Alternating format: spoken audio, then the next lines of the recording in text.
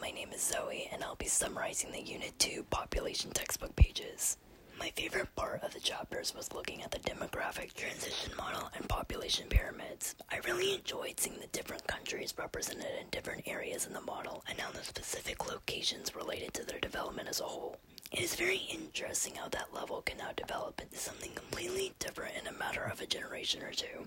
Yet, the part I had the most difficult time with would be the difference between population distribution and population density. The reason for this would be because of two similar definitions. Population density is the pattern of human settlement, and population density is the measure of the average population per square mile. They do have a difference, being that population density is a more precise way of measuring population distribution.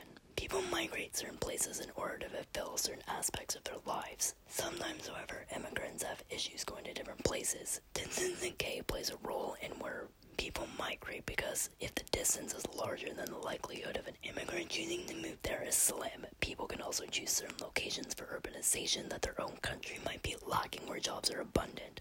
All three of the unit's chapters are connected by bringing all the aspects of population together, whether that be from the measurement of it or why is it grown or decline. They show the effect that population has on the world as a whole and what it can mean to the people if the rate is too high or low.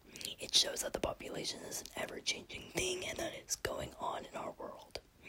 These textbook pages help us to create our demographic mind map in class. The main points to this lesson was population growth, measured by the DTM, population pyramids, and the doctors that helped develop the world. And this relates back to the pages by the epidemical transition model and the DTM, which helps us understand the significance of population as a whole and how we can grow more in terms of size and development within the coming years.